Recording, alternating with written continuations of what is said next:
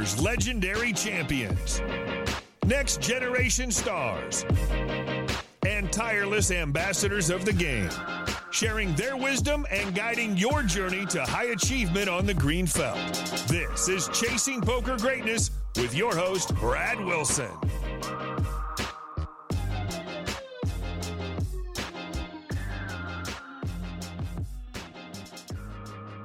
Well, hello there, my friend, and welcome to another episode of the Chasing Poker Greatness podcast. As always, this is your host, the founder of ChasingPokerGreatness.com, Brad Wilson, and today's guest on the show is poker coach, author, and founder of the Post Flop Poker podcast, Ben Hales.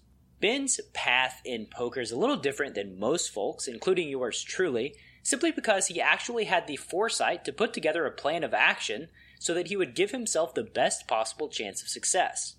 I know this might be shocking to you, but most folks who entered poker in the early 2000s just saved up $3,000, put everything they owned in their 94 Mitsubishi Eclipse, and drove 10 hours away hoping everything would work out. Or maybe that was just me. Anyway, 18 months after creating his vision for his poker career, Ben found himself stepping on board a plane to Bangkok, excitement coursing through his body, and his life would never be the same again. I'm super pumped to share that story along with many others with you in a couple of moments. In today's episode, you're going to learn why being a great poker coach is totally different than being a great poker player, the pivotal piece Ben was missing in his early poker career, the origin story of the Post Flop Poker podcast, and much, much more. So without any further ado, I bring to you author, brilliant poker coach, fellow podcaster, and all-around great guy, Ben Hales. Ben, welcome to the show. Good morning, my friend. Good morning. How are you doing? I'm doing very well. I guess I should say it's morning for me. I doubt it's morning for you in Thailand. Yeah, we're exactly 12 hours apart. So it's it's evening time. Yeah, you know, what can you do? I wanted to ask you, I typically start out this show from the beginning, right? Can you tell me the story of how you got involved playing cards? So, I mean, I was always into cards. I liked playing bridge, actually, when I was back in university. How old are you? Right now, I'm 45. So we're talking, university, like 17, 18, 19, 20, 21. I started playing bridge with a group of people and on the internet, just in the early days of when playing games over the internet became a thing. I was one of those that was doing it. And I was amazed at how, we were able to communicate and chat and play bridge with these people over in America. It was amazing. What platform were you playing on? Do you know what? I don't know. I can't remember, but the graphics were horrific. This was before even Yahoo and things like that. This was really back in the basic days where I don't know. I think that even the cards were just letters. We weren't even getting graphics. Okay, so it was that bad. And the amount of go on. I was going to say the reason I ask is I put in my fair share of time in Excite Spades. So I didn't know if you were playing bridge on Excite or Pogo, as it was later called. Pogo.com later. Yeah, I played a bit of hearts and spades and bridge over there. Yeah, and chess. Yeah. Getting to the red dot rating. That was the holy grail. Right. Yep. Purple Star Plus, or we kick you out. Exactly. You know the script. Dude, when I say I put my time in, I put my time in playing spades. That's actually how I fell into poker, was through a spades partner of mine who got involved with poker and just said, Brad, I think you'd be really good at it because, we crush at spades. And that's actually probably why you and I are sitting here talking right now. Yeah.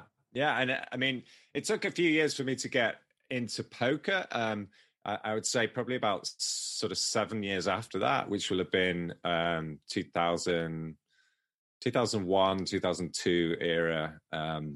when a guy who went bankrupt introduced me to the game of online poker. I just bought a house for the first time, and I was working in this sales job, and I was inviting the guys around to the housewarming, and the computer room was getting set up, and one of the guys moved in as a lodger, and we had this elaborate computer setup, and it was fantastic for online gaming. Let's put it that way. That was the idea. I wasn't really thinking about poker. I was thinking about online gaming and, spending as much money as possible on setting up fancy computers. And but then, this guy showed me online poker, and that was it. I was hooked immediately. I just thought, wow, look at this. Look at this. This is exactly up my tree. How did I not know about this? Yeah, I'm actually surprised you didn't know. Yeah. It didn't take me long after that. I mean, literally a few months later, I was crushing. Well, you put in the pogo time, right? Like you put in the time playing cards. Yeah, because I mean, there's so many sort of similarities in the way in which different games were, just game theory in general. I think if you've got a good grasp of one game, it can really help you to avoid pitfalls in other games. I think so. Yeah. In my case, like I was in lit class in high school and not paying attention and just writing out spades theory, like on paper all day long, like bidding theory and tactical theory, just like not paying attention at school and just thinking about spades all day long. So like, yeah, when I got introduced to poker, like I already had, I didn't even know what to call game theory, but I knew how games worked and what I should theoretically be doing. And it just translated very, very well. I'm sure that gave me a big edge, especially right in the beginning. Well, I applaud your endeavors doing all of that. That's fantastic. I can't say I ever started writing down theory, but it was certainly going on upstairs in the little gray cells. Oh man, I'm weirdly constructed. Like in elementary school, I would solve tic-tac-toe. Like I remember sitting there trying to solve tic-tac-toe, getting it solved, and then immediately making like tournament brackets and getting all of my classmates in a tic-tac-toe tournament so that I could crush them. That's brilliant. That's brilliant. There's a similar thing happened to me when I was 11. Went to the senior school first year, maths teacher, I don't know, some random lesson. He at the end of the lesson, he introduced us all to this game, and I don't know if people know, he called it NIM or something. I don't know. There's like 7 matchsticks, 5 matchsticks, and then 3 matchsticks in 3 rows. And you both take turns, and you're allowed to eliminate as many matches as you like from one row. And the idea is that you leave the last guy to take the last match. And this blew my mind. I went home and I utterly solved the game because he beat everybody, and he wouldn't tell us the secrets. And so I've gone home, come back the next day, practiced beating a few of the schoolmates, and then I challenged him straight away. And I said, no, but you're going first, because that's key, right? That was key. If I went first, I lost. If he went first, he lost. And that was absolutely key to winning the game. So and he broke his heart, and he went home very sad. I really don't think he liked me after that. I could see that. I want to I did want to go back a little bit though. You mentioned you had a job in sales. What did you graduate? What degree did you graduate with? So I did languages. I did German and Latin. Which is an unusual combo, I think. But that's what I did, mainly because I didn't really know what to do. Why language? Why were you attracted to languages? I don't know, really. I like I say, I did what I was kind of good at school, and I just thought, well, I don't know what to do, so I'll just continue doing things that I'm pretty good at, which is a fairly lame way of choosing subjects. I've heard worse. Do you have any idea of like why you were good at languages in general? Not really. I mean, I was pretty good at maths as well. Maths, but not so much physics and, more difficult stuff. But I was pretty good at mathematics, and I think there's some correlation between languages and maths. So I don't know if my brain's wired a particular way, but that's what I was good at. I know Matt Hunt, who's a linguist, has a theory about poker and how different poker nationalities, people from different countries, approach poker in different ways, right? Like Scandinavians play poker different than British folks and Americans, and like Argentinians play differently than Americans and Scandinavians, right? And he's convinced that there's language differences that basically make it basically how people learn how to play poker. They learn it differently in those countries because of the differences in the subtle differences in language. And that's why these archetypes exist. But it's just a theory. I don't know. I mean, it could be a broader reason in just general cultural reasons rather than linguistic. But I wouldn't dismiss that. No, entirely. I think it's intriguing. We can't prove it one way or the other. It's just a theory that he has that I thought it was an interesting theory. Definitely interesting, for sure. So you get into sales. How'd you get a sales job with your language degree? Didn't really know what to do. I started working for Siemens, a big German company, and they were selling telephone equipment to businesses. So I started doing business-to-business sales, and then moved to another company for more money. And then I started getting into sort of financial sales. I just gave up on one job and took a different one. I was kind of wanting new challenges all the time. A couple of years in one job was easily enough for me, and that's what happened. I ended up in customer services actually before leaving the UK and becoming a professional poker player. I had 4 years as a customer services manager for a mobile phone company, which was my favorite job actually. Really like a call center manager. It was more fun than it sounds. It doesn't sound very fun, but I'll take your word for it. It was like the one point in my life where I thought, I could see myself actually having a career here, but at the same time, there was something else going on. All my spare time was being spent playing poker. I was making as much money part-time on the poker tables as I was in my main job. So, it wasn't going to take long. And I wanted to travel. And so the allure of taking the laptop and going around the world was far too strong. Yeah, it's tough. That freedom, the autonomy that poker players have it's a sexy part of being a poker player. Maybe the part that attracts us as much as the general strategy in the game itself is just the freedom to kind of do what we want to do when we want to do it, which can be a blessing and can also be a curse. Yeah, you do need to avoid pitfalls about self-discipline and professionalism. But if you can handle that, then it is absolutely wonderful.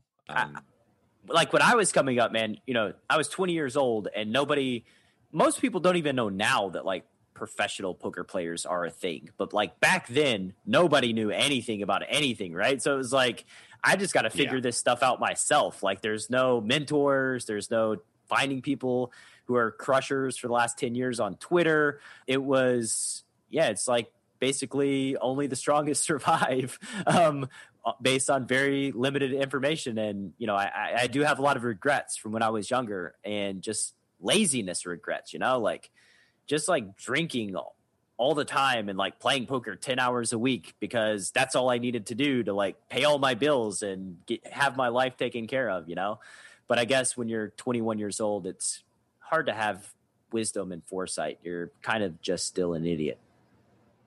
Yeah, absolutely. Or not so much an idiot, but you don't have the wisdom, you don't have the life experience.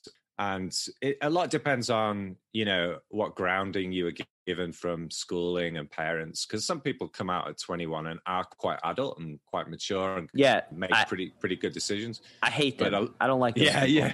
Well, they're the exception, aren't they? I mean, most people are making mistakes from age 16 to 25, right? Most people are making life mistakes. Sometimes from 16 to 75. It never ends. Absolutely. But I mean, like the really fundamental mistakes, and I needed to make my own mistakes at that age. But I didn't get into poker seriously until I was past that.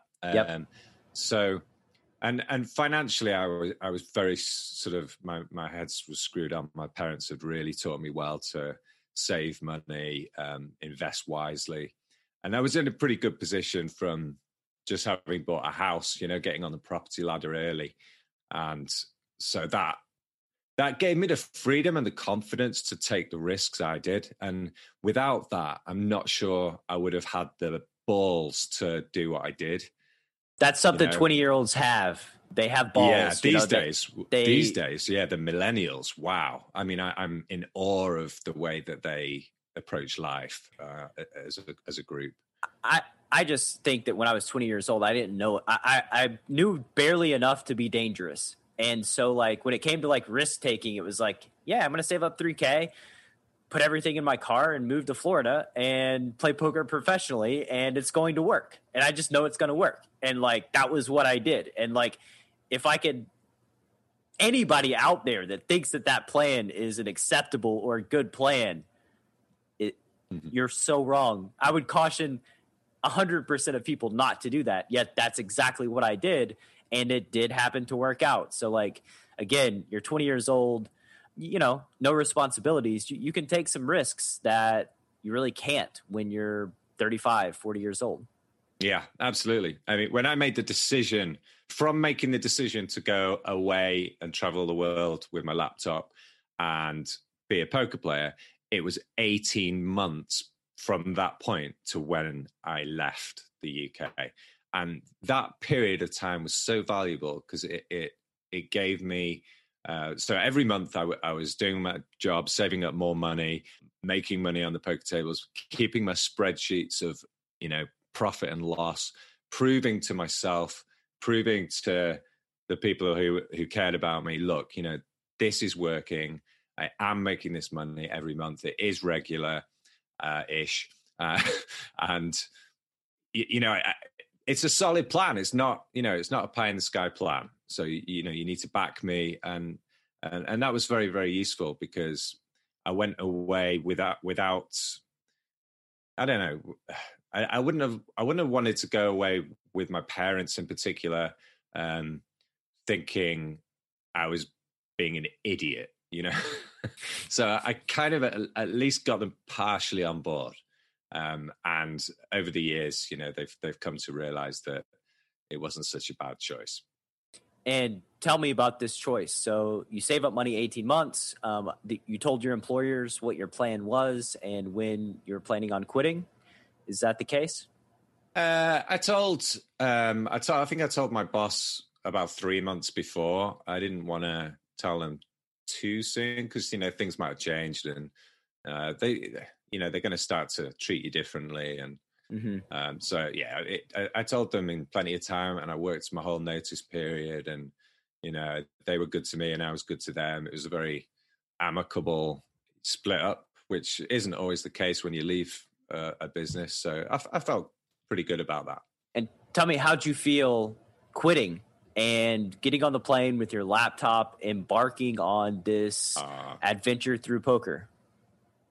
I can literally transport myself to getting onto the plane with some music blaring in my ears and just feeling the most amazing waves of happiness and freedom just pulsing through me, and just the zest for what's about to happen in my life. I don't think that the anticipation of all of that was ever stronger than that moment as I stepped onto the plane to leave Manchester Airport. It was a wonderful experience. Yeah, like that's the fork in the road, right? That's the day that things change, and hopefully they never change again, which is, it's anticipation. It's exciting. You get on the plane. Where did you choose to live? Or actually, were you just going to travel around? What was your plan? Yeah, so I wanted to do a lot of traveling, but I was going to choose Cape Town as an initial starting point. But at the time, there was a lot of political unrest there. So I came to Bangkok instead. And as Sod's Law has it, a few months later, there was like all sorts of military problems here and governments changing. So, not quite as stable as I thought. But Bangkok was my base and has remained so for 15 years. Yeah, I've been here from 2006. And so it'll be 15 years. By the time I leave here, it'll be over 15 years. And I have a lot of poker friends that live in Thailand. What is it about Thailand that keeps you there? So initially, I wanted somewhere really cheap, which is why I was thinking Cape Town or Bangkok as good options, and somewhere which is well set up to cater for foreigners, expats. Bangkok's pretty cool with, just being able to access everything, and there's a great network of people here. I've got hundreds of friends, about to go off to Christmas on the beach with 40 people. It's going to be awesome.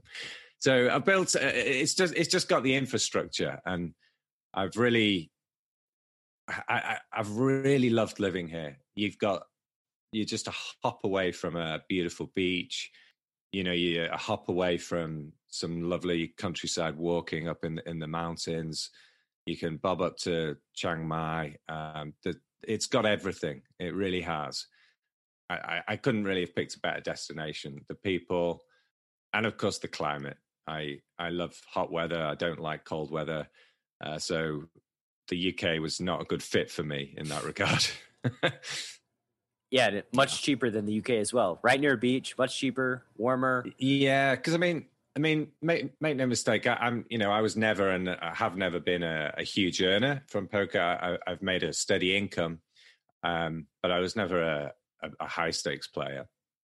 And how come? Coming, I don't know. Just I guess a little bit of timidity through those good years, 2006 to 2011. I should have experimented with higher stakes, but I was kind of in my comfort zone. I really felt happy, and I just didn't want to rock the boat too much. Kind of took out of it what I thought I should be taking out of it without taking too many risks. And no shame in being happy for 5 years. Yeah, I mean, I think if I'd invested in a mentor or had some better players around me who like a stable or something, then I probably would have been pushed forward. But I didn't have that.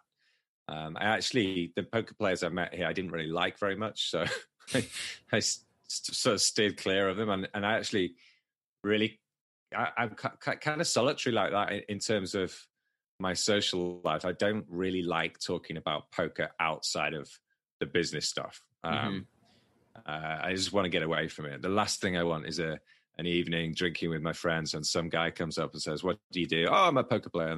And they just sort of latch onto you, and it's like all they want to do is talk about some stupid poker stories, and and I'm really selfish like that. I just instantly turned off to that situation.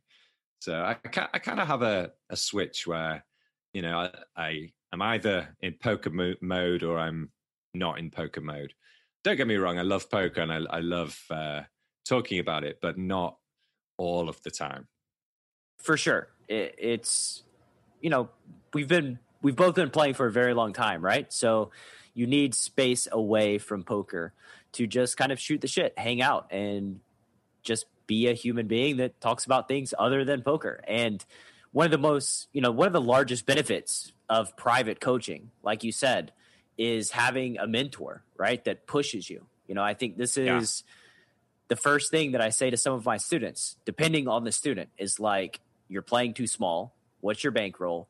You ought to be pushing yourself because you can beat bigger stakes. Like, you have the skill level to win at larger stakes. And like, there's only one way to exponentially increase your hourly rate at poker, and that is to double the stakes that you're playing, right? Is to move up.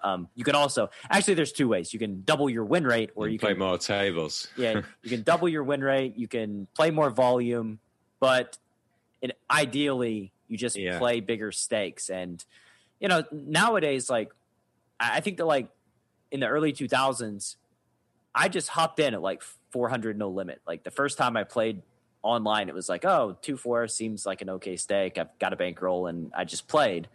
Nowadays, it's like, let's start at 2 NL, work my way up to 50 NL, play a million hands. And like, every time I see this, it drives me insane. I'm like, please don't do that. I hate that approach because, like, whenever you can take a minimum wage job and make more money than you're making playing poker, just take the minimum wage job and save up a bankroll, right? So that you can start playing at like 50 NL. You can study poker on the side, but learning how to crush 2 NL is not going to do very much for you when you decide to play 100 NL. It's just going to be different games against different players. So it's my little rant. Like, if you're just kind of learning how to play the game, then I think, you know, the micros are useful. But sure, if you're already competent, then they can hold you back for sure. Yeah, because the types of opponents and the levels of thinking required as you go up the stakes just keeps changing, and you can develop bad habits by winning at low stakes. You can start to develop really, really bad frequencies, and they get exploited by better players when you move up the stakes. So yeah, it's a dangerous thing, but there are pros and cons, I think. Yeah, if you're just like learning how the game works, you know, like, then clicking around at risking minimal money makes a lot of sense. But if you want your career path to be poker, or you want to treat it as like a serious hobby where you earn money on the side, then, you know, just save up a bankroll and attack it from that angle. Jason, tell me about presence. Why did you think presence was the missing weapon in the arsenal of poker players? So everyone's a mindset champion when they're running great, right? But when you're getting crushed day after day and you haven't booked a win in forever and the confidence is just gone, and you're trying to do this thing that you read about in a book or someone told you about, being logical and being happy that the money went in good, when all you really want to do is cry and hit something at the same time, like, how are you supposed to be logical in that moment? But that's the only moment when you really need it. What you need in that moment isn't mindset. You've already read all the mindset books and you already know what you're supposed to think and what you're supposed to do. What you actually need in that moment is presence. Presence is the ability to connect the dots between who you want to be and how you can actually be that person when you need it most. So let's cut to the chase, right? Like, how do you do it? How do you stay more present when you're at the poker table? Well, you get there by first deciding that you want more, right? That you want to grow your intuition, that you want to create more flow in your life, and that you want to reach your full potential as a player and as a person. And once you get there, you can start trying out some of the exercises and practices that I've put together. If it feels good, if you're enjoying it, you can keep going, right? And if you keep going long enough, eventually you'll find that you're just playing at really high levels, that you feel good with low stress, and you're enjoying your experience a lot more. Not just at the table, but away from it as well. I personally would love to have as much presence as I possibly can in my day-to-day life. And if you, the listener, right now wants to add some presence to your game, visit pokerwithpresence.com, join Jason Su's email newsletter, and then schedule a free consult with the master of presence himself. One more time, that's pokerwithpresence.com. Tell me about Post-Flop Poker, right? So when did Post-Flop Poker podcast launch? Why did you choose to go in the teaching direction? Okay, so if we hold off on Post-Flop Poker for a second, because I started actually teaching poker probably back in, so I arrived in Bangkok 2006, and I think by 2009 I was actually taking on a few clients just, you know, over Skype, and it was mainly just people I was on the leaderboards on PokerStars. People kind of would approach me and say, you know, you're really good. How do you do it? Sort of thing. And just literally people from online would chat to me and ask me for help. And so I used to just try and coach them over Skype. And I was without any resources. I didn't know, because back then there wasn't much in terms of teaching resources. So it was difficult to do, but I did my best fumbling around, and I didn't charge them much money, but it got me thinking about coaching. And, you know, as the years went by, I started to take it a bit more seriously. And I think by kind of 2013, I was getting a bit fed up with the fact that, you know, after Black Friday, I was having to work twice as hard for the same money, or work the same amount for half the money. And I didn't enjoy that. So I kind of started focusing more on the coaching, partly for just a bit more life balance, but partly because of poker was burning out a little bit, you know. I was still playing quite a bit, but I didn't have the appetite to tile 12 tables and, you know, play thousands and thousands of hands every day. So the coaching was a little bit of an escape from that, and also gave me a little bit of social interaction, and it gave me a different buzz of a different type of achievement. And through the years, I got better at it, and I feel like, you know, I'm a vastly different poker coach now than I was back when I started. But yeah, that took quite a long time to evolve. And you know, I was doing other projects. I was making videos for training sites. I was starting to think about how to use Hold'em Manager, which was my tool of choice at the time. I was really focused on Hold'em Manager and what you could get out of it. I think I even did videos for Hold'em Manager explaining some of the statistics, and I did a big series for Tournament Poker Edge where I explained every aspect of Hold'em Manager for their members, and it was really, really well received. So I kind of focused a lot on what statistics could bring to the table, and so much so that I conceived of this book where I would analyze all the types of post-flop situations that could arise, and looking at a database from an unusual perspective, because it was a results-based perspective. I was looking at, you know, what decision trees, what betting lines were creating good outcomes. You know, with the 40 million hands in a database, you can actually analyze quite a lot of depth at, you know, even river decisions and things. You can see what's working and what isn't. And so it wasn't from a GTO perspective at all, because in those days, even in 2015, I barely knew what GTO was, you know.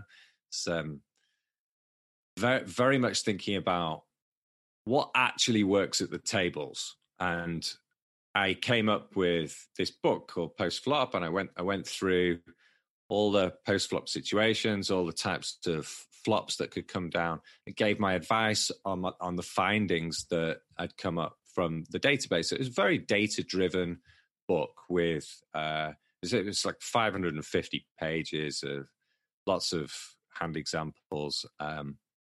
Very, very thorough piece of work, and it took me 18 months to write, and I was working hard on it. You know, it wasn't like I was slacking. It was a big project, and I absolutely loved it, you know.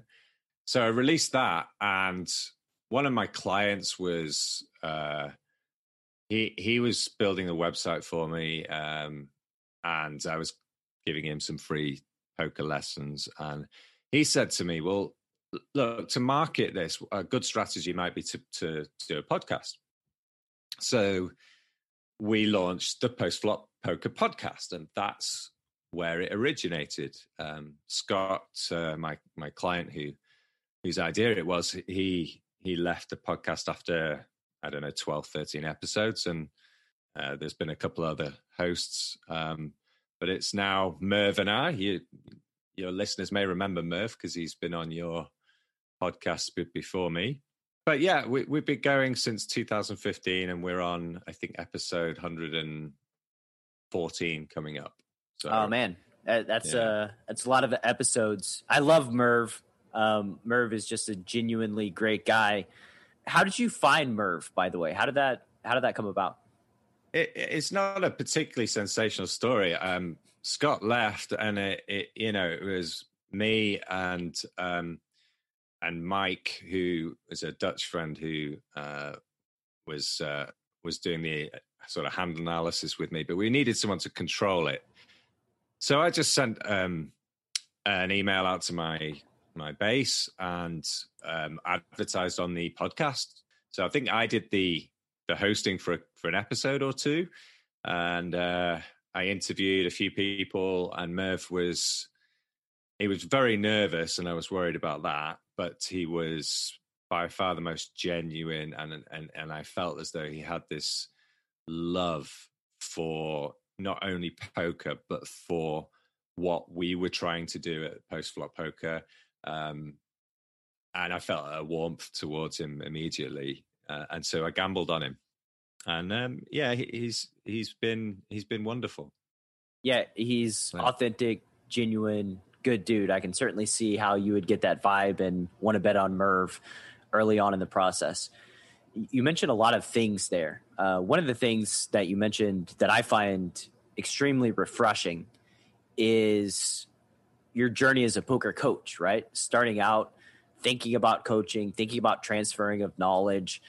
It's not a thing that I think all poker coaches think about, but coaching and playing are two totally different skill sets, and you have to train yourself on how to be a better coach, on how to use better language. Just there's so many aspects of it that are different than playing that, like, when you first start coaching, you're not going to be the greatest coach in the world, right? Like, there's a lot of room to grow and a lot of things to think about. And I just haven't heard many people talk about that. Yeah, I knew that it was something I might have in my locker because I'd done a year's teaching of English in Germany. Yeah, assistant teachers. It's just as part of my degree course. So that opened my eyes up to some of the skills that is needed for teaching generally. Communication skills you mentioned, of course, very important, and toning down my Manchester accent a bit. But it's important because when you're speaking to people, especially when English is not their first language, it's been great to sort of make sure that I'm thinking about how they're feeling and make sure that I'm making myself understood and making them feel comfortable. And even I've conducted sessions where I speak in English and they speak in German because I can speak fluent German, but actually it's easier for me to speak English. But why not have them speak German back? Because I understand it fluently. So, and that's how we've operated with 3 or 4 German clients over the years. And that's a lovely bonus, which has given me a bit of a buzz, and it helps with the communication overall. But I agree with you. The coach has a lot of responsibility to ensure that you're not just focused on poker. You are also focused on the process of transferring knowledge, as you put it. Right. Yeah. Teaching is just a different skill set than playing cards. And some of the best poker players in the world are pretty shit teachers. And that's just the way the cookie crumbles. Going back to all your Hold'em Manager database review, basically you're doing mass database analysis before hand to note, before the modern tools that are used nowadays to conduct MDA. So I can imagine that took you probably quite a while sifting through a Hold'em Manager database. Yeah, I mean, it took a long time for sure, but it was already pretty good. I mean, Hold'em Manager 2 was already, with the reports and filters, it was already a very strong tool. And I think when you get into the nitty gritty of it and you really know how to use it, it was really quite tremendous. I mean, Poker Tracker may have been even better, to be honest, but because I'd got my teeth into Hold'em Manager, that's where I stuck. I actually use Poker Tracker now, but at the time, Hold'em Manager was the one I loved using, so I rolled with it. I've used the analogy before that Poker Tracker is to me as bras are to Chandler Bing. Like, I don't get Poker Tracker. I don't understand it. My student will pull up their database in a coaching session, and I'm like, okay, so filter out for this, and they start clicking around, and I'm like, oh God, I don't understand this Poker Tracker thing. It's just so different than Hold'em Manager. I don't know. I've just always had an affinity towards the user experience of Hold'em Manager is easier to get started because the user interface is more friendly, but Poker Tracker, it sits a bit better on people's computers. And it actually probably has more functionality than Hold'em Manager, but it's just not set up. It doesn't give you all the reports straight away. It's just more fiddly to get used to. And so I think for people who are not whizzes on computers, Hold'em Manager was always the choice if possible. Yeah. What's the most unexpected thing that's come from your journey through poker? Most unexpected thing? Ooh, I don't know. I'm a predictable guy, Brad. You just knew the future. You knew 15 years ago. Me.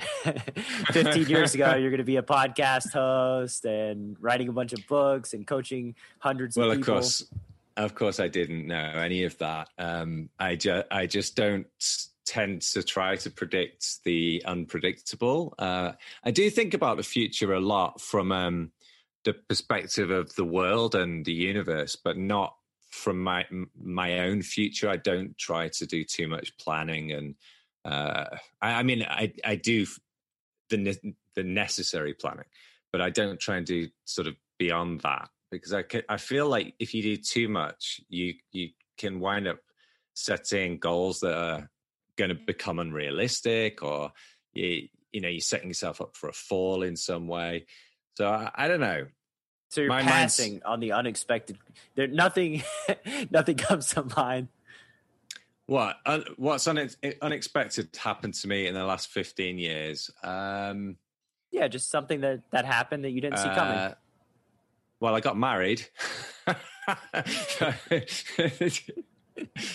There was a time when I wasn't sure that would ever happen. I don't know. Okay. Fair enough. I think we'll accept marriage. I asked the judges. They gave me the nod of approval. That was considered just about acceptable, but borderline. Okay. Yeah. I'll try and do better with the next one. There were 3 judges. The one of them kind of shook their head, but the others is a reluctant nod. Yeah, okay. What does your process look like for regularly improving your poker game? So right now, I'm not actively playing. I'm playing mainly just for fun. I'm winding down completely from playing poker, and I intend to pretty much not play professionally in the future. Okay, let's go back 15 years or 10 years. Like when you were in the thick of it and the grind, what was your process then for trying to improve your game? So I before the days of Hold'em Manager, I used to try and just do hand analysis, which was fairly crude. I used to read books. I used to watch whatever was available. I tried to sort of get information from other people where possible.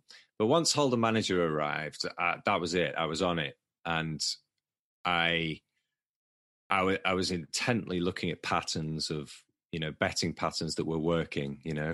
When can you check raise a flop for auto profit? When there's just certain things which I would find and start experimenting and think, oh my God, this is just working almost all the time. It's just this. I've just got to keep doing this. And of course, I was developing frequencies that were ridiculous, but if it's working, it's working. And as time's gone on, I've realized that as the player pool changes and that they get used to handling people who are making certain types of moves and responding to that, I've got to continuously update what I'm doing, and it gets quite tiring after a while, But I guess how successful was I in doing it, all of that? Not massively successful. I was modestly successful at maintaining a modest amount of profitability through the last 5 years or so. But most of the money I made was prior to that. Yeah, I mean, a lot of people, they go straight to Pio to kind of see how Pio plays spots, right? Yeah, I do it myself, yeah. Right.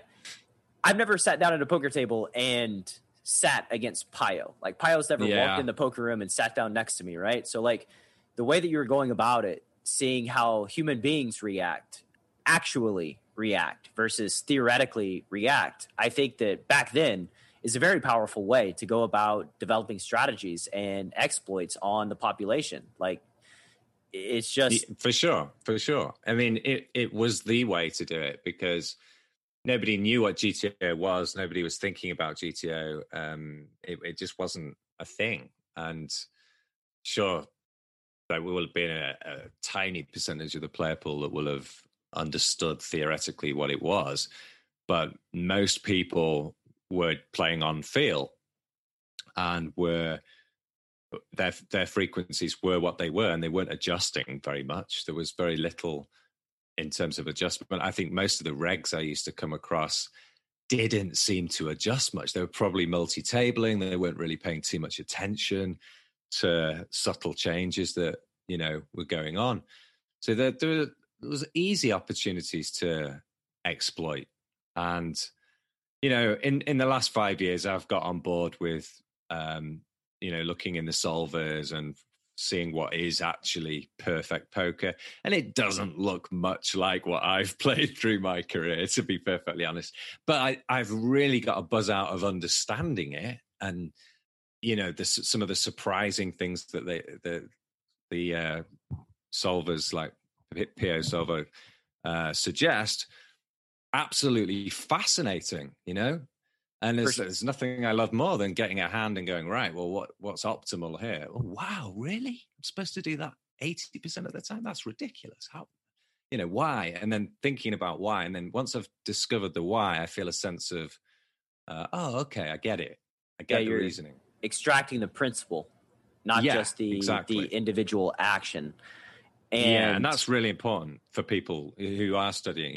You're not going to come across this spot ever again. So what you're trying to do is find out the rationale behind it, so that in a similar spot in the future, you'll understand, what frequency might make sense.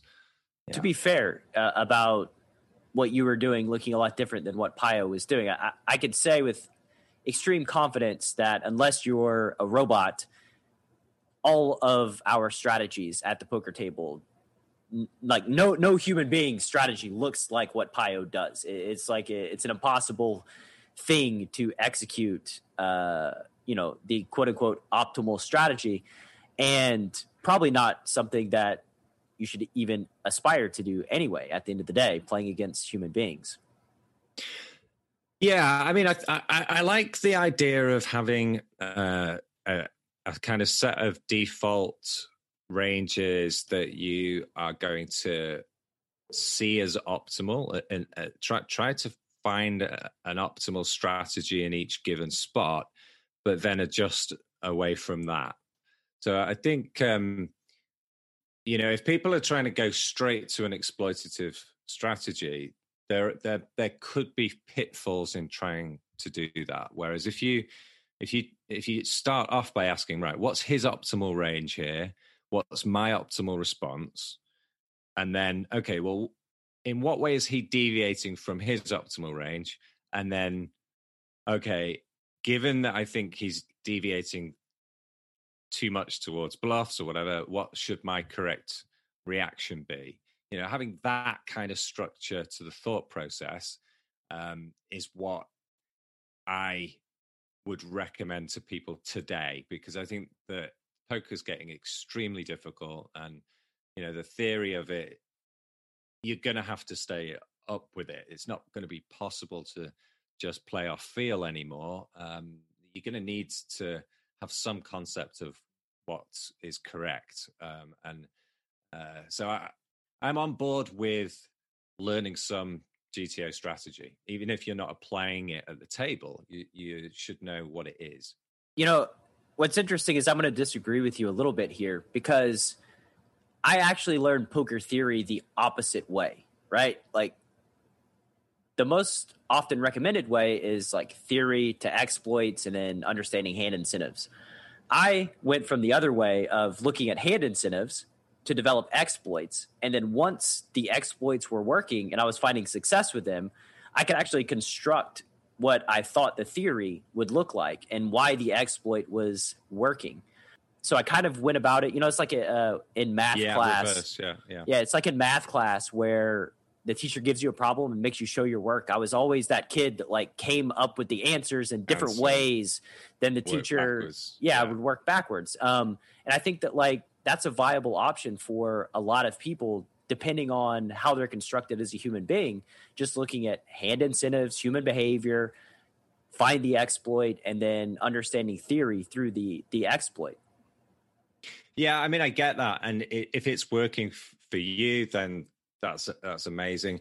I still think that it's very difficult to arrive at a GTO solution, without using a solver. It's very difficult to sort of picture what it would look like if you are starting off by thinking about exploits. And so I'm going to stick with my process as my preferred option, but I could be wrong. I mean, maybe your way is going to work better. I don't know.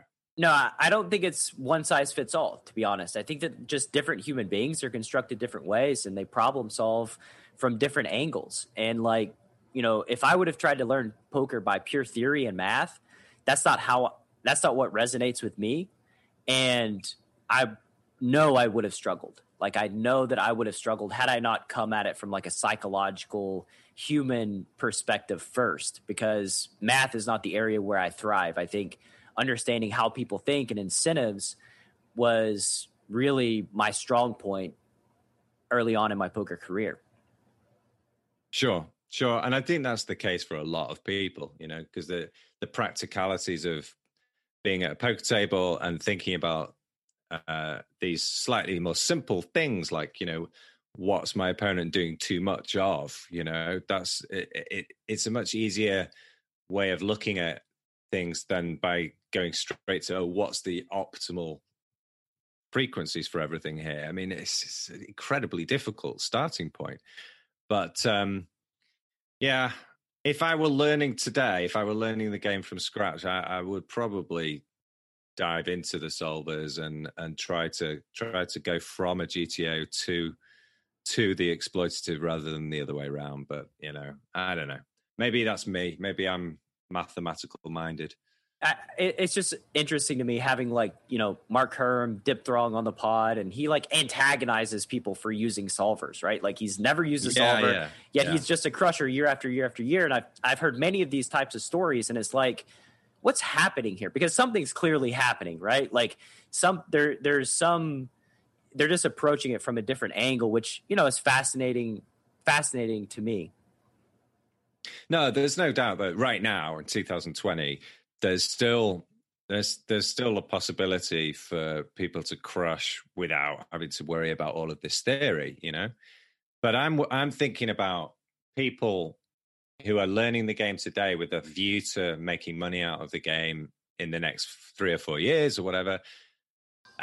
The way I see the game going is getting more and more solved, and I feel as though you kind of have to invest in the theoretical side of it, because otherwise you are going to get left behind. If you've got any kind of desire to play at a reasonable level, and I think it's going to be tough. And solvers are going to start to really influence poker in a massive way. Right now, I think they're only influencing it a little bit, but in the future, I think they're going to influence it hugely. I think that, you're right. And there's certainly a place for solvers in study. I think that it's a valuable and a powerful tool if you're asking the solver right questions. I had Matt Marinelli on the podcast, who's the winningest player at Poker Detox. Recently left Poker Detox. Winningest the word? Winningest, I think so. He's won the most money.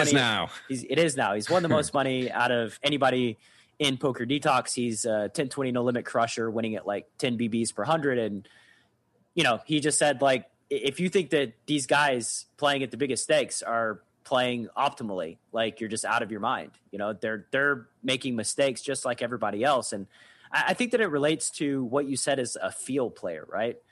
I think field players get a bad rap, but when people say I'm a field player or you're a field player, what I think they're trying to say is that you're playing based on your feelings, right? Like, I feel scared here, therefore I'm going to fold. I feel happy here, therefore I'm going to, call or raise, or I feel greedy here, so I'm going to just size up massively with my value. But field players, in my mind, they're reading the feelings of their opponents. They're reading how their opponent feels in this spot, and like, would they feel good bluffing? Do they think they have a lot of fold equity? If they wouldn't feel good bluffing, and you don't think they have a lot of fold equity, then they're likely value heavy when they use this sizing on the river. If that makes sense. Yeah, no, I totally agree. That's exactly what they're doing. And there are good field players making lots of money who ignore strategy and mathematics. And right. It's true. Even today, there are plenty of them. I'm not denying that. Yeah. I'm not against it or for it. It's just I feel like the approach which is going to yield the most likely path to success for players today is going to be diving into lots of difficult theory and understanding the mathematics behind the game, because that's the future of poker. Unfortunately, it's no longer going to be possible to make lots of money as a professional. Sure, if you just want to have some fun, which most people will, fine, don't worry about it. Have some fun, and you may make some money. You may lose some money, but you're not going to progress your game as far as if you do some study. You have to study, and you have to know basic poker math, and you have to be willing to look at line work. You have to be willing to invest into looking at mass database analysis. Specifically, I think MDA is way more impactful than PIO, especially early on in your career. I think PIO can do a lot of damage to folks early on in their career because they make false conclusions. They ask PIO wrong questions. PIO to me is like a genie that is going to ruin your life if you ask it a bad question. And people who are new to poker just automatically start asking it really bad questions and making false assumptions. People who are new to poker can't afford it. So people what? People who are new to poker can't generally afford it. I don't know that that's true. It's so many people the proper version. Yeah. But yeah, we'll move on from the intuitive and analytical debate. I'm going to die on my hill though that there's multiple ways to skin a cat, and I think folks should approach poker with what they're strong at. I think that if you're strong, math heavy, that's a fine way, and I think the other way is fine too if you understand people, because understanding people can take you a real long ways in poker. Oh, especially for live players. Yeah. Look, I totally get it. You feel like being a lone wolf in your poker journey has hamstrung your ability to realize your full potential. So I'm about to give you a golden opportunity to plug into a supportive tribe that will be the poker family you've always wished you had. How much money would you give for 1 hour of interactive group coaching led by myself, Coach Thomas, and occasionally past guests of the Chasing Poker Greatness podcast? For now, and this will absolutely change at some point in the near future, the price of admission to the live Poker Power Hour is 100% free. All you got to do to get your invite is head to chasingpokergreatness.com and hop on the VIP newsletter. No more excuses, no more procrastination. It's time to take action and put yourself in position to turn your poker dreams into reality. I hope to see that beautiful face of yours in just a couple of days.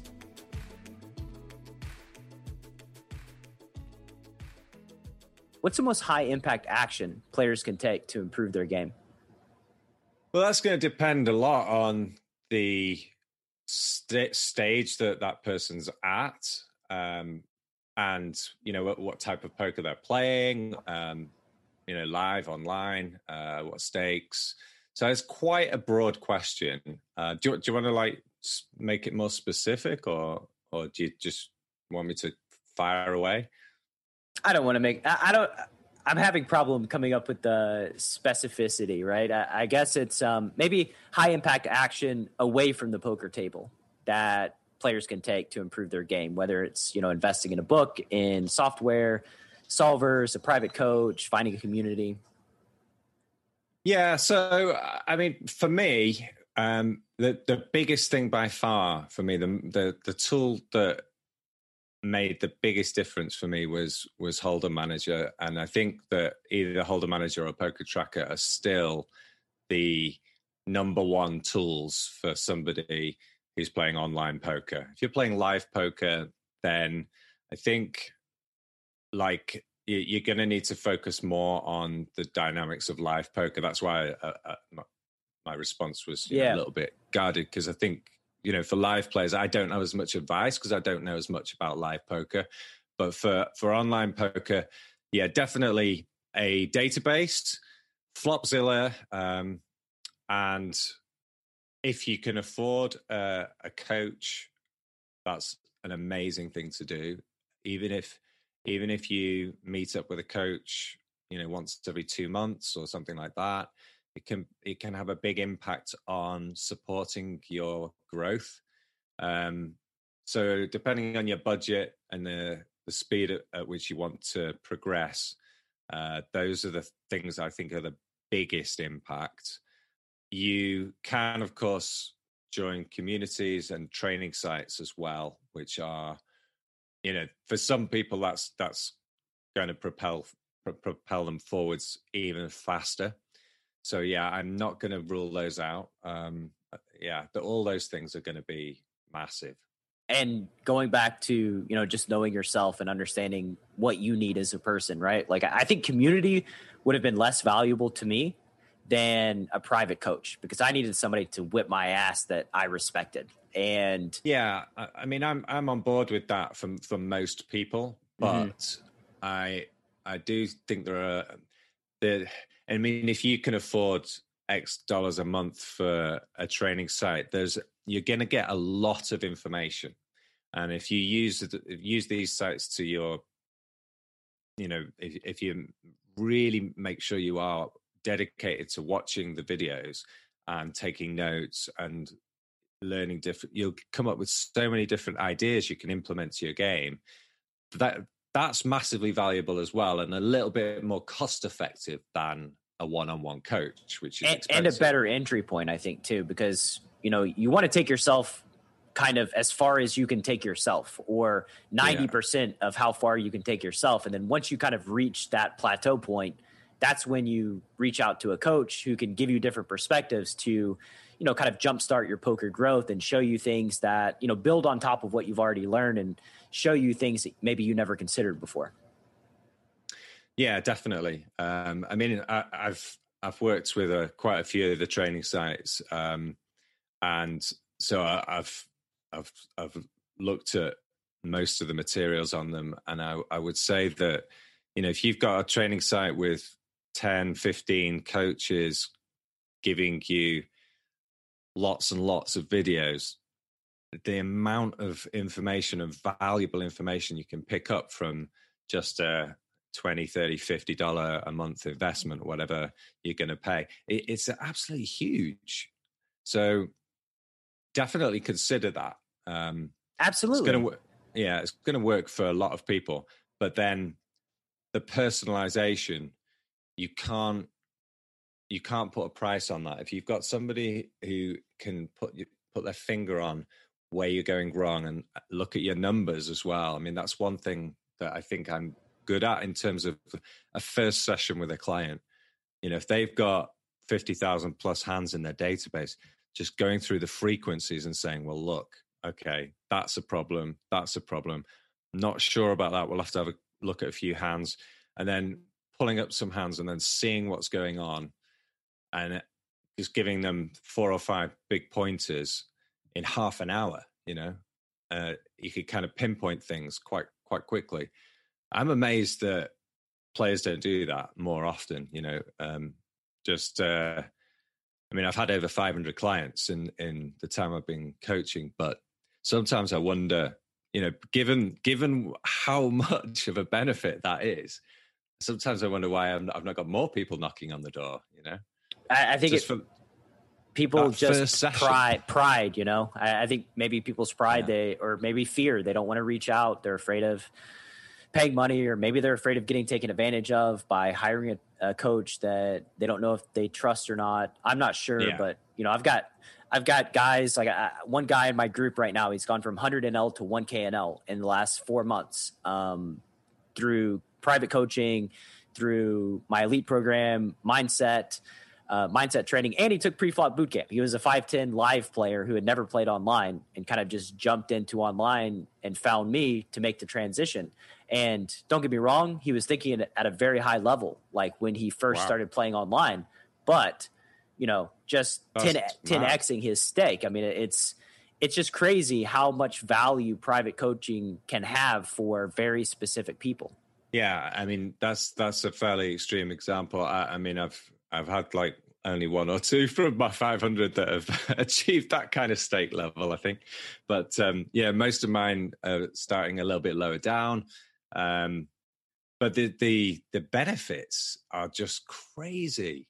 Even if you're told one really important thing that you take away, and it improves your profit by 3 or 4%, that when it's manifested in terms of profit and loss at the end of the month, should more than pay for a single coaching session. So yeah, I'm definitely in favor of people looking at it as a good investment.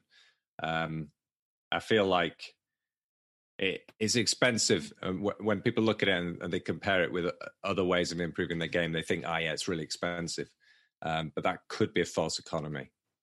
Yeah, I mean, it's expensive because one-to-one time doesn't scale. You know, it one-to-one time as a private coach, like you are there specifically targeting this human being's leaks that are right in front of you and can give them very, very specific advice. Whereas when you're, you know, doing a webinar, you're coaching a bunch of people, giving a lot of more general advice to them, which may or may not apply to each of the individual humans that are showing up and watching the webinar. Sure. When you think about joy in your career playing cards, what's the first memory that comes to mind? So professionally or beforehand? Either way, actually. Any time in your life. Yeah, I mean, loads of times. I can remember just playing card games as a boy and winning, and the feeling. It's the same feeling each and every time. It's the same feeling. And then, like I told you, playing bridge, and I was never particularly good, but I had a school friend who played for England, and he playing with him, that was pretty amazing. When I didn't mess up and we did well, and I got the seal of approval, it was like, whoa, yeah, that was good. And then playing poker, you know, some of the first wins, I had no bankroll management skills, and I was entering tournaments for way too much money, and I actually took one down. I think it was about, I don't know, 1.5K prize money or something, the first prize. But for me at that point, back in 2001, 2002, that was it. That was my bankroll. I was bankrolled. I didn't need to deposit, you know, that was it. I was on the way. So that moment was massive. Because I think if that had gone wrong, you know, and maybe I redeposited and lost or something, I could have, you know, that could have been it. I might have got disillusioned because I had no concept of what bankroll bankroll management was. I just I happened to run well early on, and or I was good early on. I don't know, probably a bit of both. But the feeling of winning was very, very good. And I think and my first live win, wow, yeah, that was terrific. I've not played a lot of live poker, but my win rate's incredible. Tell me about your first live win. Was at what point in your career?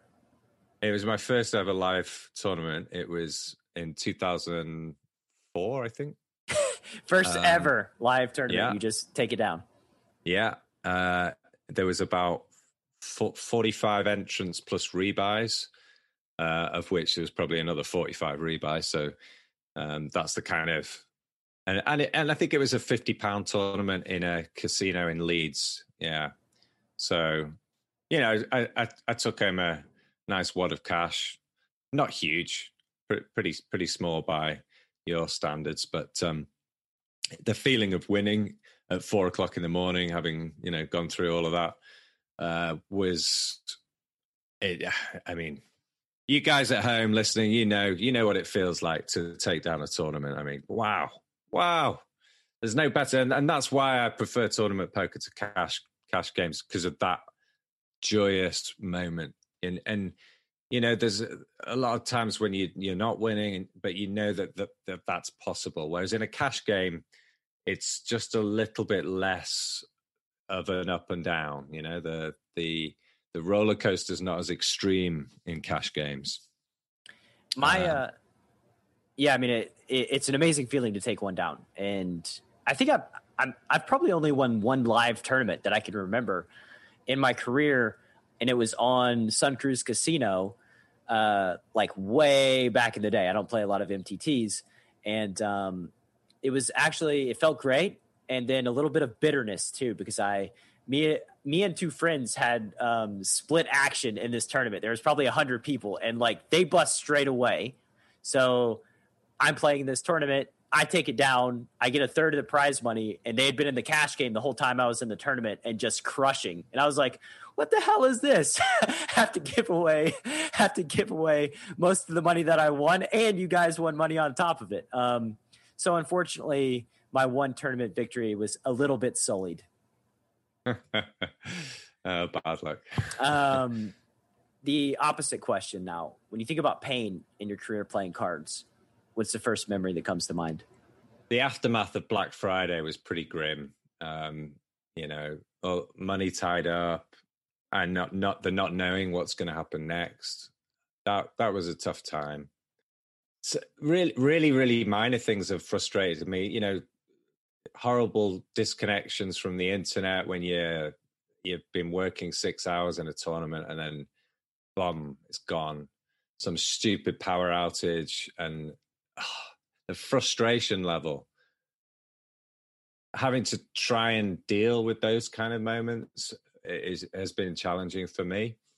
I have got better at it over the years, but I think in those early years playing where I was quite serious, I really wanted to be good, 2006, 7, 8 time, when there were setbacks, I found them more difficult to deal with. The pain was more real.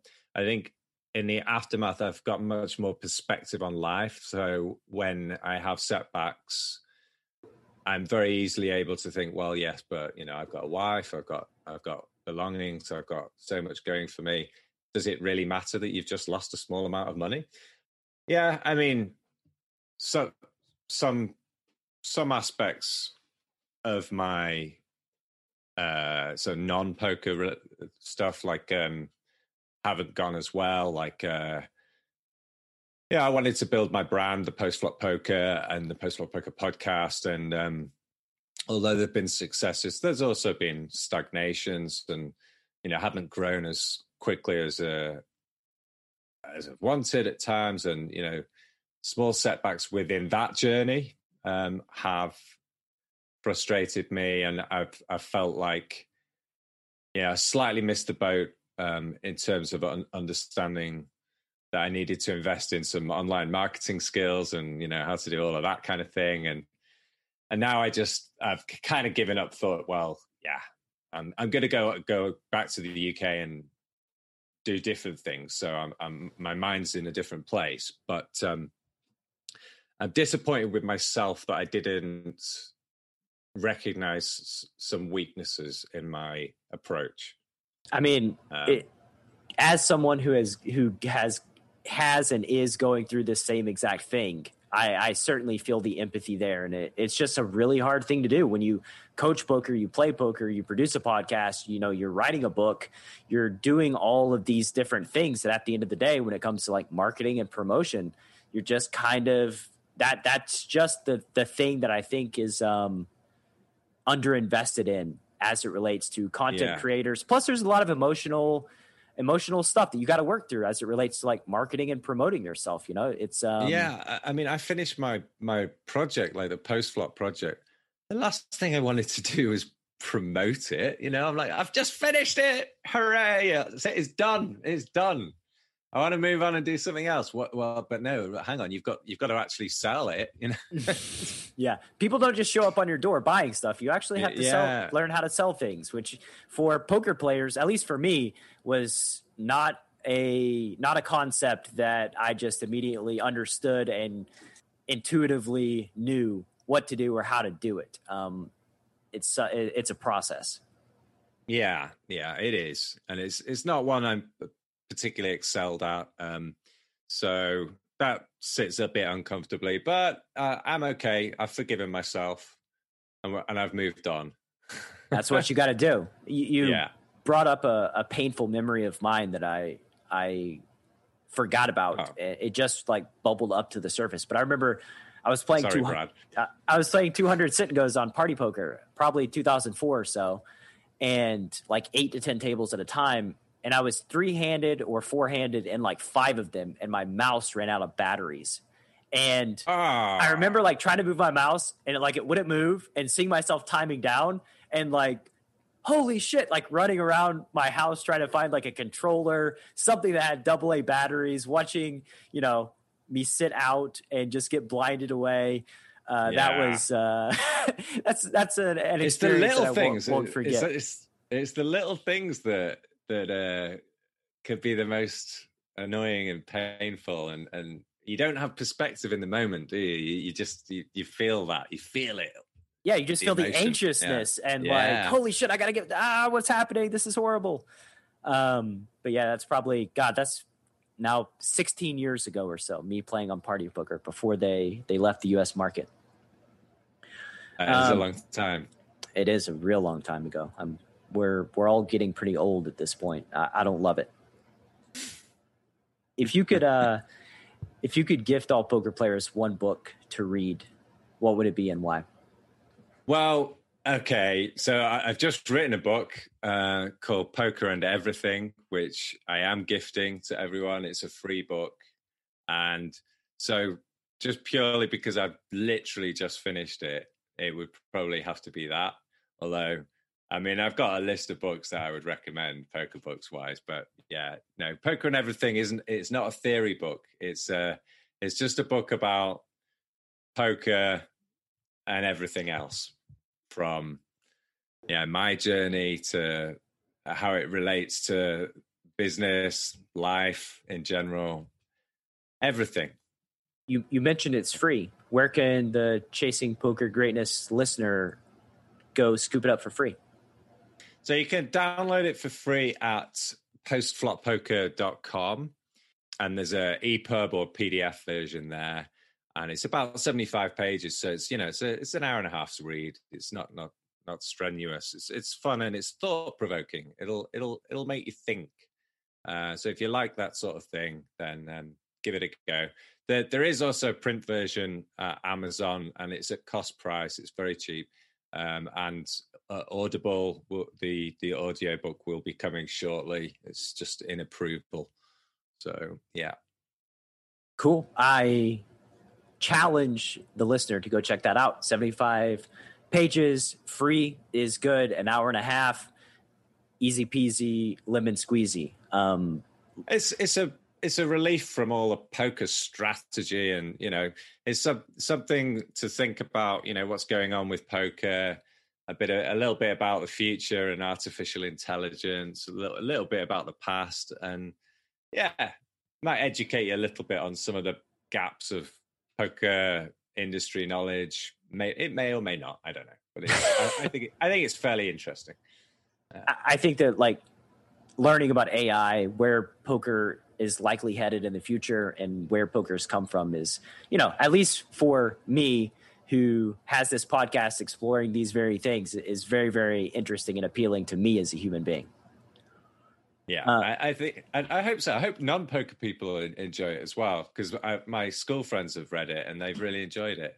I don't know if they're biased or not, but it's possible. I don't know though. Yeah. It depends on the person, I guess. As far as like, if it's your mother, I'm going to say she's probably pretty biased, right? But an acquaintance in school, they'll probably tell you if it was shit. Yeah, I reckon. If you could erect a billboard, every poker player's got to drive past on the way to the casino, what would it say? I've got to design a billboard. Just a message, just a short message. They're driving past so that it primes them to enter the casino, play their poker session. Breathe. Why breathe? Well, I think it's just one of those things which always helps me when I start to struggle. So some people do the whole meditation thing, and I'm not one of those people. But and I know breathing kind of is meditation, but breathing helps me through difficult moments when I'm feeling stressed. It usually resets me to a state where I feel comfortable. If I start to feel my heart going, or I start sweating, or I start feeling uncomfortable in any way, then I default to a in out, and then that's usually enough. Usually a few seconds, and then it's like, oh, I'm back to normal. Yeah, we kind of naturally, like when we're in those, those emotionally compromised mental states, we sometimes breathe more shallowly, right? We kind of hyperventilate. We don't take deep breaths. And I think just breathing in deeply, making sure that your body has enough oxygen can do a lot for helping to kind of calm you down, settle you, then reset to focus on the task at hand. See, if I was good at marketing, I'd have just said it'd be a big logo of postfloppoker.com. It's just a hypothetical, though, Ben. Where you're really working on the billboard for Post-Flop Poker, like as we speak, right? Oh dear. Yeah.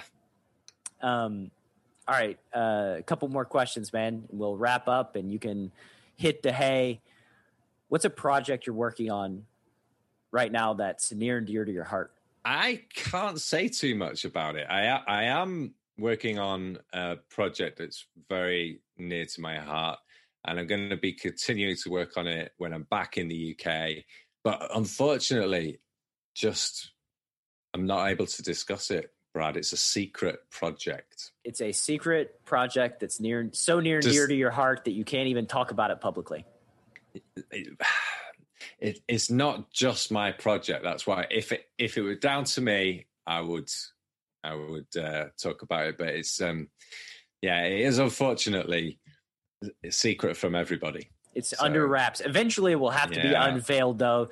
You can let me know. Well, if I'm back on the podcast in a year or two, maybe I'll. I will be able to. I think it's probably only secret for about 6 months. Okay, that's good. I was going to say 2 years from now, if you can't talk about it in 2 years, this project's timeline is like absurdly long. Yeah, man, I'll whenever we do have that conversation, I'll be more than happy to have you back on so we can talk about this secret project that I'm sure everybody's interest is now peaked in more than anything else that we've talked about in this show. Mystery is the way forward. Yeah, they want to know what this is. Final question, sir. Where can the Chasing Poker Greatness audience find you on the World Wide Web?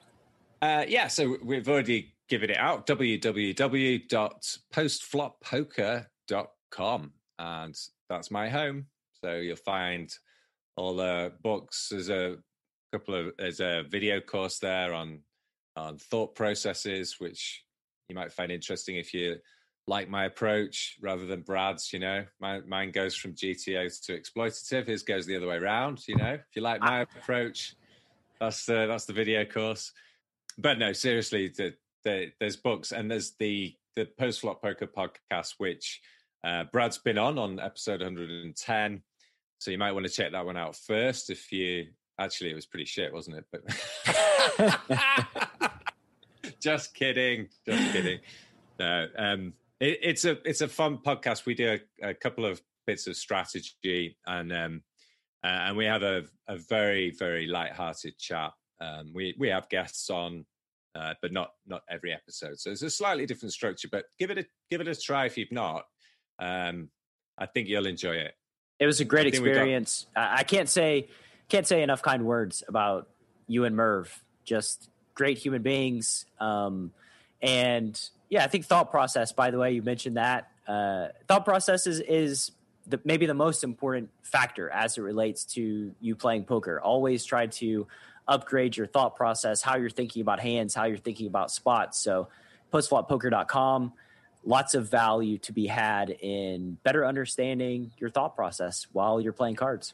And with that said, sir, have a great rest of your evening, get some rest, and excited to talk to you about this mysterious project a little bit down the road.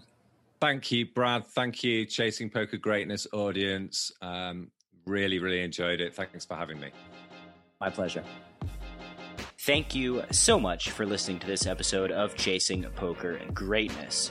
If you have yet to subscribe to the show, please take a second to do so on Apple Podcasts or wherever your favorite place to listen to podcasts may be. For more content from me, Coach Brad, please visit our YouTube channel at youtube.com/enhanceyouredge, and I'll see you next time.